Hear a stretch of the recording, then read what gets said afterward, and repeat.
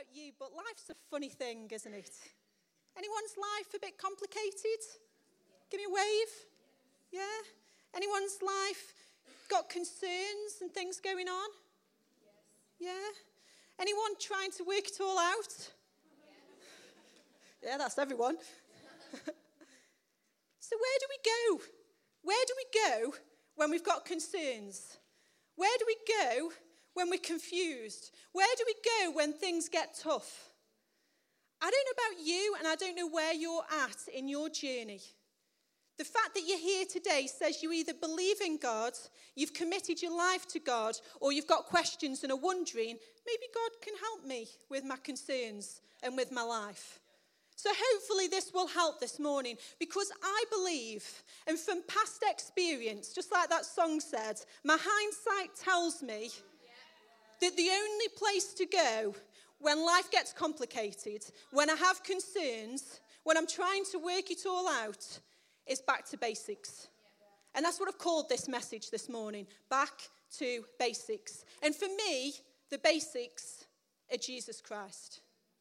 And that's where I want to take you this morning. Now, whether you've known Jesus for a long time and you've walked with him, or whether you're still wondering, I'm not quite sure about this Christianity thing, but explain it to me. I want to know some more. I want to encourage you that this morning, the only place to go is to Jesus Christ. If your life starts and ends with Jesus, if everything you do starts and ends with Jesus, it will be life-changing. And I know it is, because my life has been changed. Is there other people in here who's like, give me a show of hands if God has changed your life? So if you're sitting in here wondering, it's not just me, it's all those people waving the sweaty arms in the air. They too know to go back to Jesus. But let's be honest, how often do we forget? Let's be honest, how much does your life start and end with Jesus? Your thoughts? How much do they start and end with Jesus? Your actions?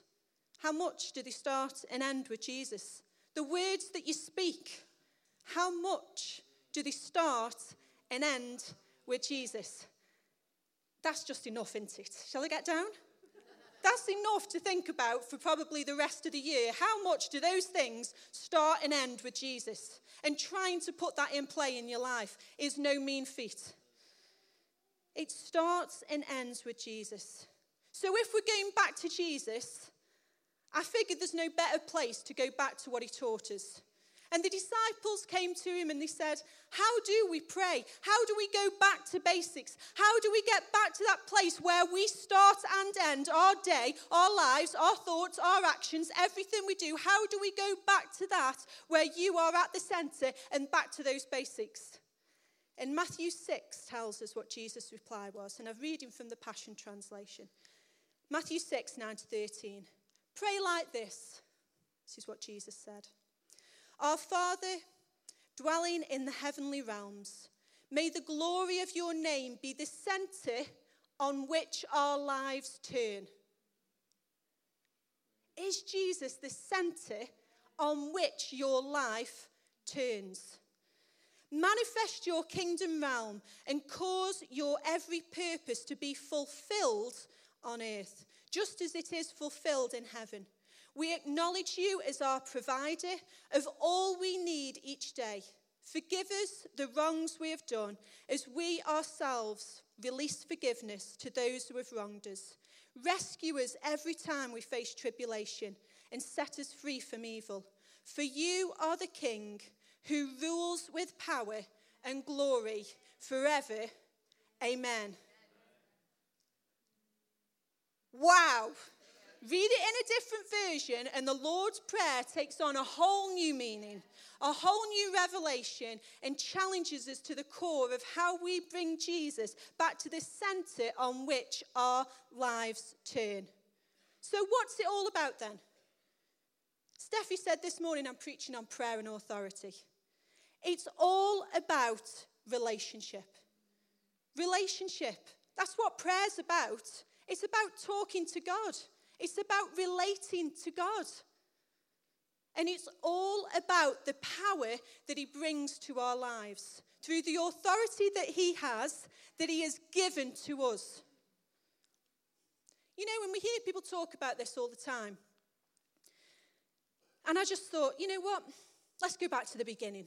If we're going back to basics, let's start at the beginning with relationship and power, prayer and authority, and find out what it's about, how it works, what it means for God, but what it means for us right now in your circumstances, in your situations.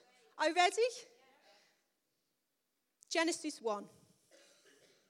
Can't go any further back than that. Verse 28, and I'm reading from the Amplified. It says, "Then God said, let us, Father, Son, Holy Spirit, make man in our image." God is reproducing. We're going to keep hearing this word this morning. God is reproducing.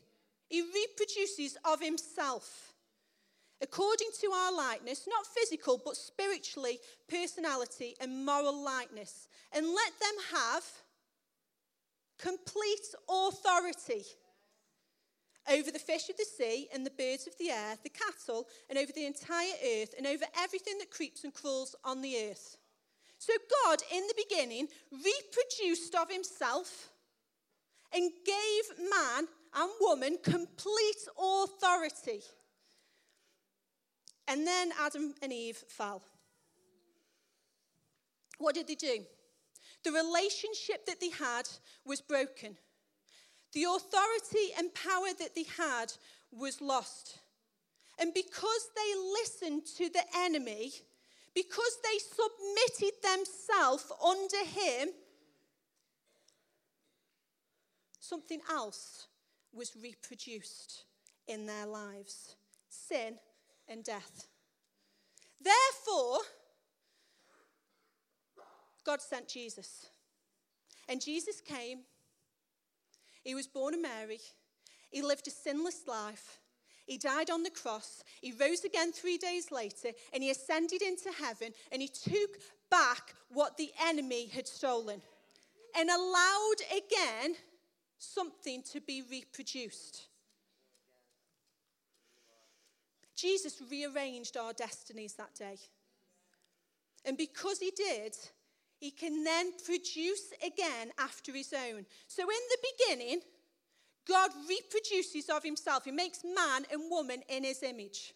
The enemy comes and man submits to the enemy so that something else is reproduced. Then Jesus is like, oh, I'm not having this. So he comes, he takes on all the sin, all the mess, all the failure. He dies on the cross so that he can reproduce after himself again in your life. Does that make sense? Matthew 28. This is when Jesus is rose from the dead just before he ascends to heaven. Listen to what he says. It says, then the 11 disciples went to Galilee, to the mountain where Jesus had told them to go. When they saw him, they worshipped him, but some doubted. You know, if you're having difficulties today and you're doubting, is God real? Can God do this? I'm not really quite sure. The disciples who stood before him and saw the risen Christ, some of them doubted. And then they went on to change the world. So for me, we're in good company. If you're doubting today, you're in good company. God still commissions you. God still says go. You can still change the world. That's exciting, isn't it? That was just an added extra. Then Jesus came to them and said, all authority, hear it again, all authority in heaven and earth has been given to me. Therefore go, wait for it, and make disciples. Jesus commissions them to reproduce. So God started in the beginning and reproduced of himself when he made man. The enemy came in and reproduced sin and death in our lives. Jesus came and reproduced of himself in us, and the disciples are told to go and reproduce. It's all about reproducing. Therefore go and make disciples of all nations, baptizing them in the name of the Father and of the Son and of the Holy Spirit, and teaching them to obey everything I have commanded you. We're going to come back to that. And surely I am with you always to the very end of the age. Connection was restored. Relationship and power now had ability again. Where sin and death had formed a barrier, it had been broken down. And there was a way back to God. There was a way. God can now say again, let us make man in the image of Jesus. And when you read through the New Testament, the amount of times it makes reference to making ourselves in the image of Jesus. Conform yourselves to the image of Christ. Be like Jesus. It's trying to teach us to reproduce Jesus in our lives, in our thoughts, in our words, in our actions. So we go back to that question I asked at the beginning. How much does your life start and end with Jesus? Here's another question for you. So why do we live at times feeling far from God and helpless to help ourselves and others? What's getting in the way? Why are we so entrenched in the lies and schemes of the enemy? Let's look at Matthew 13 because I think it tells us what's going on in the field of life. And this is a story that Jesus told. And it says this. Here is another story Jesus told. The kingdom of heaven, life, and what God's trying to do here on earth is like a farmer, God, who planted good seed in his field. But that night, as the workers slept, the enemy came and planted weeds among the wheat. Sounding familiar? God came and planted, reproduced after himself on earth. The enemy came and planted alongside it.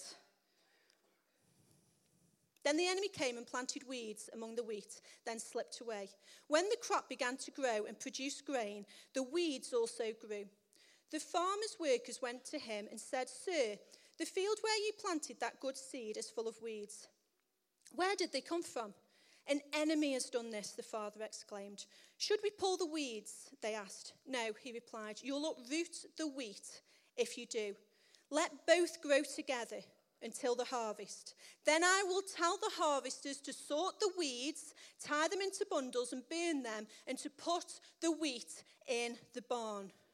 We live in a fallen world. There are times when the wheat in your life has to grow up alongside the things that the enemy has planted, either because of other people, things that are happening in your life, things that have happened in your past, things that are going on in this world that are beyond your control. There is an enemy who has planted, and there is things that are not good in this world, possibly in your lives. So how do we come back to Jesus? How do we focus our everything upon Jesus and allow the wheat to flourish in our lives and grow stronger than the weeds? I believe this is how we do it. And again, it's another question. What are you in agreement with?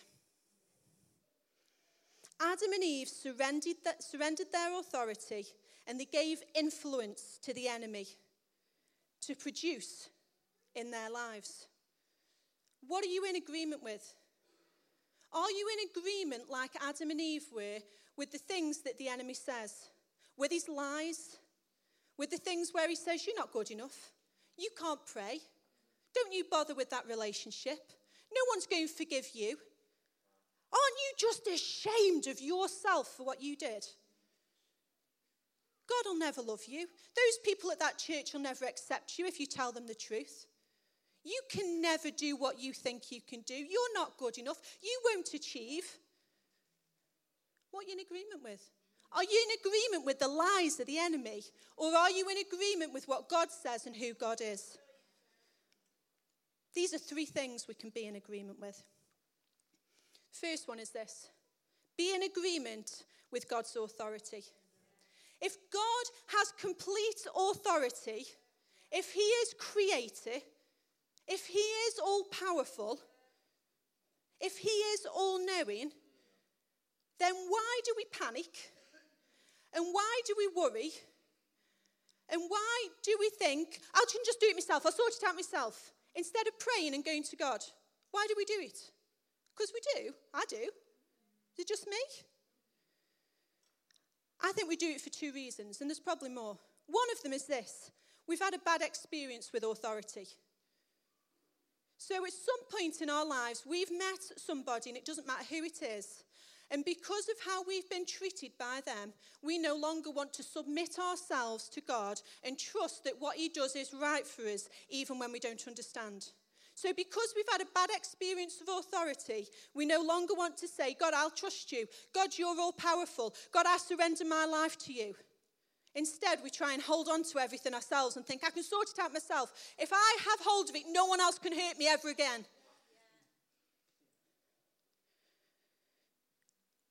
But if we go back to basics, if we go back to relationship, if we pray and talk to God, then suddenly we realize God is good. God is a gentleman. God is faithful. God never leaves us or forsakes us. And God loves us. God does not want to abuse his trust, but he wants you to trust him. It's about surrendering to his will. It's about submitting to his authority. And it's about praying and agreeing with God that, God, you know best, and I'll trust you in the good or the bad. I don't know about you. Some of you may have experienced this. When you go for surgery, the anaesthetist will come and see you. And they'll come with this great big thing, and then they'll read off everything that can go wrong, which is really encouraging when you're feeling anxious about it anyway. And then they say, can you just sign there? And I know why. It's so I don't sue them if I die, and it's so I don't sue them if my leg falls off or whatever they're doing to me. But it doesn't really instill much hope that this operation that the consultant told me, it'll be fine, it's standard procedure, please don't worry, we do this every day. And then the anaesthetist comes, can't even say his name or her name, and says, well, this could go wrong, and this could go wrong, and this could go wrong, and this could go wrong, and this could go wrong, and this could go wrong. And that's like life, isn't it? You know, God says to us, trust me, believe in me. I won't leave you or forsake you. I'll never let you down. And then the enemy comes. Sorry for those of you anaesthetists in the room. The enemy comes and says, well, this could go wrong and God could do this. And why didn't God do that? And why didn't he sort that? And why didn't he do this? And why didn't he do this? Just sign there and agree with me. Yet God says, if you trust in his authority, no matter what happens, whether it goes right or wrong, then he is in control. He is in ultimate authority in your lives, through the good and the bad. The other reason why we struggle with God's authority is this. We're offended with God because he doesn't answer our prayers. We say, God, please do this, and he doesn't, and we're like, I know best. Why haven't you done this? Why haven't you healed this person? Why haven't you set me free from this? Why am I still suffering with this? Why hasn't that person got saved? And I'm really cross with you actually about it, God. But we pretend we're not. So we live with this offense with God because he doesn't answer our prayers, and then we wonder why we struggle in our relationship with him, and we wonder why we don't operate in authority because we're living with offense. This morning, if you are offended with God, come on, let's be honest where we're at. Because if we're not, we're never going to move. If you're offended with God because he hasn't made your life work out in the way that you thought it would, he hasn't set that person free, you say your partner hasn't got saved, somebody didn't get healed, whatever it is, if you're offended with God, listen to the words of Bob Goff. God invites us to be part of his plan, not approve of them. If we trust God, and if we trust that he is King of Kings and Lord of Lords, if we trust that he is good and that he is faithful, if we trust that his will and purposes are better than any of our ideas, then we have to trust him when things don't go to plan. We have to agree with him. We have to hope. We have to forgive him sometimes because we think we know best. We have to surrender control. It's part of the journey of relating. It's about relationship. It's about relationship with God and going deeper with him. So the first thing is we need to agree with God's authority. The second is this, and we've sang about it already this morning. Jesus' name. If Jesus' name is the name above all name, if Jesus' name, if at that name every knee will bow, if Jesus' name breaks every chain, then do we agree with it? Do we use his name when we pray? What names are you allowing to reproduce in your life?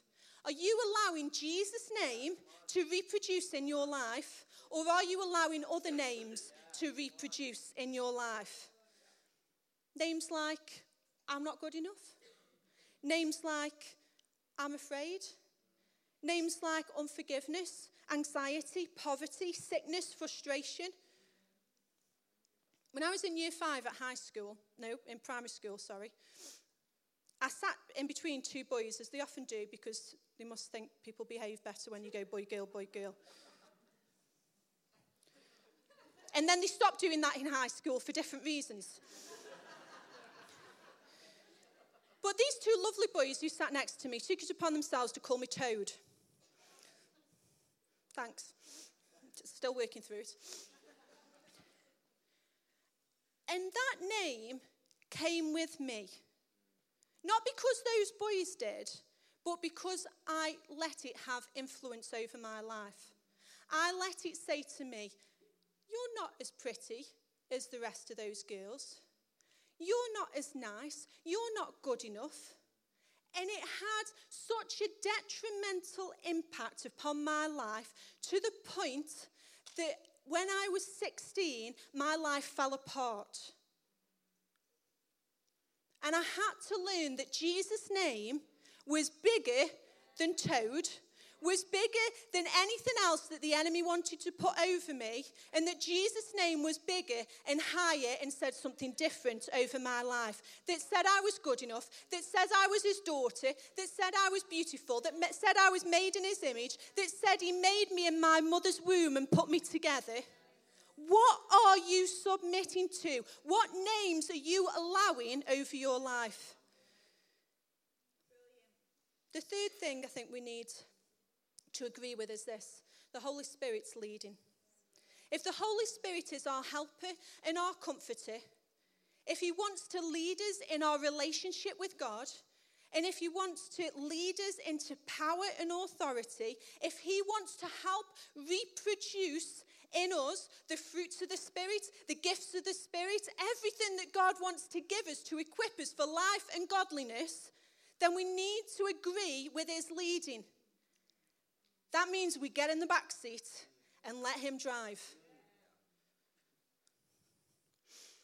And how do we do that then? How do we make that work? For me, it's about the disciplines. And I said we'd come back to it. Matthew 28, Jesus says, obeying everything I have commanded. He asked the disciples to teach people to obey everything he'd commanded. So are you putting those disciplines in your life? Are you praying to help build relationship, trust? Are you taking communion together to remind yourself of what Jesus did on the cross, of the power in his blood, that there's resurrection, life and victory? Are you reading your Bible so you get to know God more, so you learn more about this lifestyle and why it's important, so we entrench those things deep within us so that Jesus is the center on which our lives turn? Are we in the discipline of giving of ourselves so that it no longer is just about me, but it's about somebody else, so that we're not overcome by the world, but we overcome the world by saying, actually, I trust God to be my provider? Do we continue to meet together so that we can support one another, so that we can encourage one another? We might not agree all the time, but are we standing in unity? Because in unity is where God commands the blessing. Are you keeping your Sabbath? What's one of them? It's like 24/7 everything. 24/7 shopping, 24/7 everything. I can't think of any other things while I'm just talking about it, but it's 24/7 everything. There is no stop. There is no take a moment. There is no listen. Alanis Morissette once sang. Sorry, she's very unchristian, but never mind. Well, she might be. Why are you so petrified of silence? She goes on, here, can you handle this? And then the song just goes silent. And it's like, I'm trying to listen to music to get rid of my anxiety so I'm not thinking about all the things that are going on in my life and you're making it silent.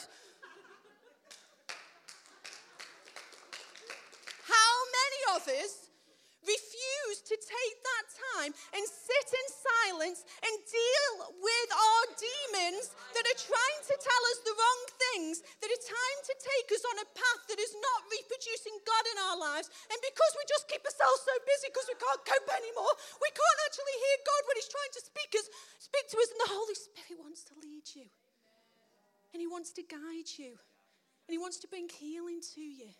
And he wants to say, shh, peace. Peace, be still. Try half an hour first. Then try an hour. Try 5 minutes if half an hour's hard work. But build it up. Try 30 seconds, whatever works. Those disciplines are the things that change our lives.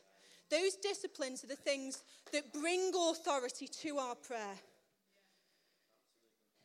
You know, the disciples came back to Jesus once and they said, there's this guy and we just couldn't cast out what was going on in his life. And Jesus was like, that's because you're not fasting. Because we don't spend time. Because we don't have the authority. If you put those disciplines in your life, then God builds relationship and he builds power within you. Doesn't mean everything's perfect, but it means God is working something deep. Dallas Willard says this on disciplines. They enable us more and more to live in a power that is, strictly speaking, beyond us, deriving from the spiritual realm itself. Made in his image, restored back by Jesus' death on a cross, so that again God can reproduce in us power and authority through his Spirit, through Jesus' death, that we've done nothing to deserve, but he has bestowed upon us, reproduced in us by the Spirit. It comes to this: the more we submit to God through our lifestyle, the choices that we make, the actions, the time, the energy, the finance, the more God is able to reproduce, and the more authority we have, that the things that are not good in our lives, those weeds that are growing up, the more we have that we can deal with them and they'll flee. James 4 verse 7 says this: submit yourself then to God, resist the devil, and he will flee from you. What are you in agreement with?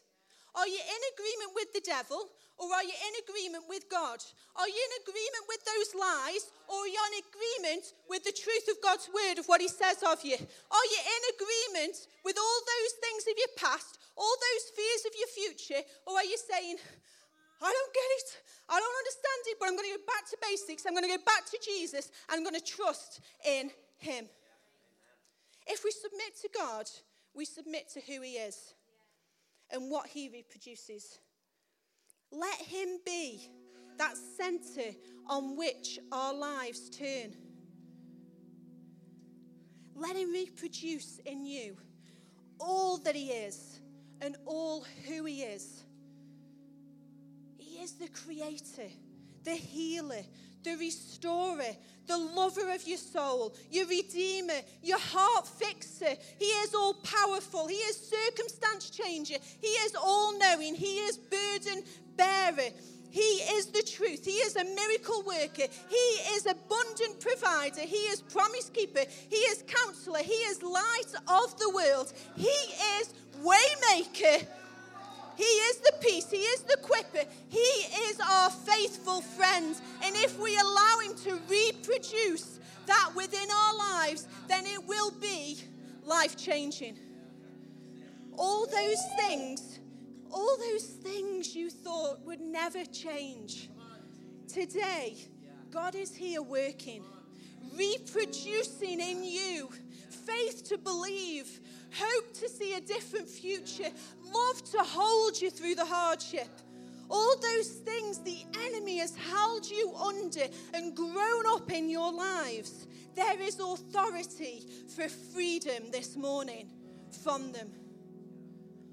All those of you who doubt, just like the disciples, God takes all our doubts and all our fears and says, just bring them with you.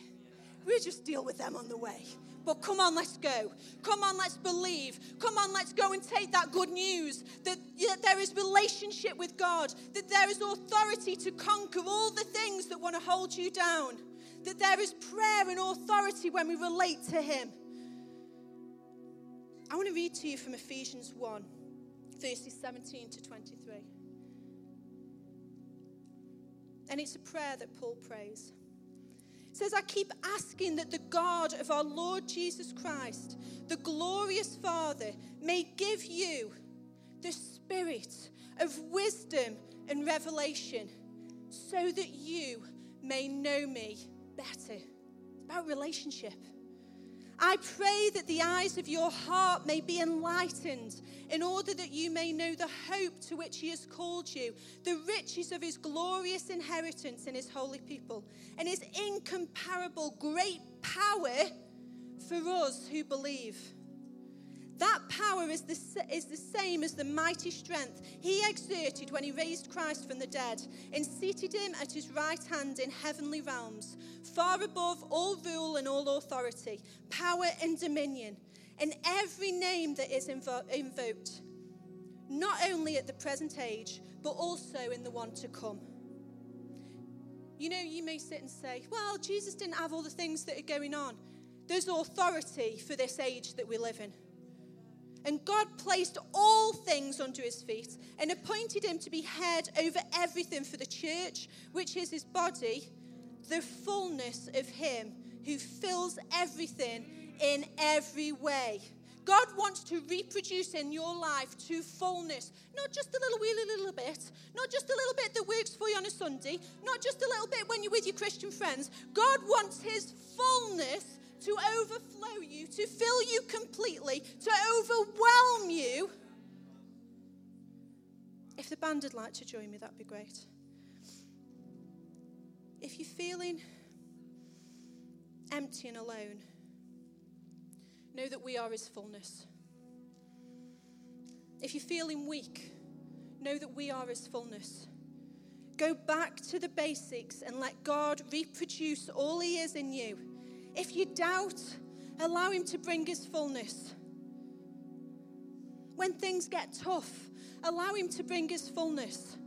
When you don't understand, allow him to bring his fullness.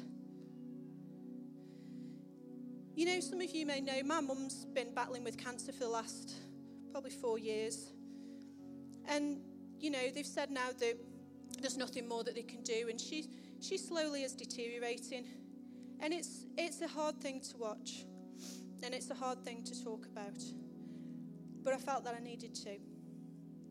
And when I have to sit down with my 11-year-old and my 13-year-old, and they watch us say, God is good, God is amazing, God can change your life. But I have to sit with them and say, Nan's only got so long left to live. How does that marry? How does that work? And yet God, through it and in it, has been so good and has been so faithful. And what I'm trying to say to you is, you may have your thing, like I have mine, where you say, God, I just don't understand. God, I know you're a miracle-working God. God, I know that you're a healer. God, I know that you're a restorer. And yet I watch that not happening. Rick Warren talks about Job. And the book of Job, if you don't know it, is a book in the Bible. And it basically talks about this horrendous journey this bloke goes on where he just loses everything.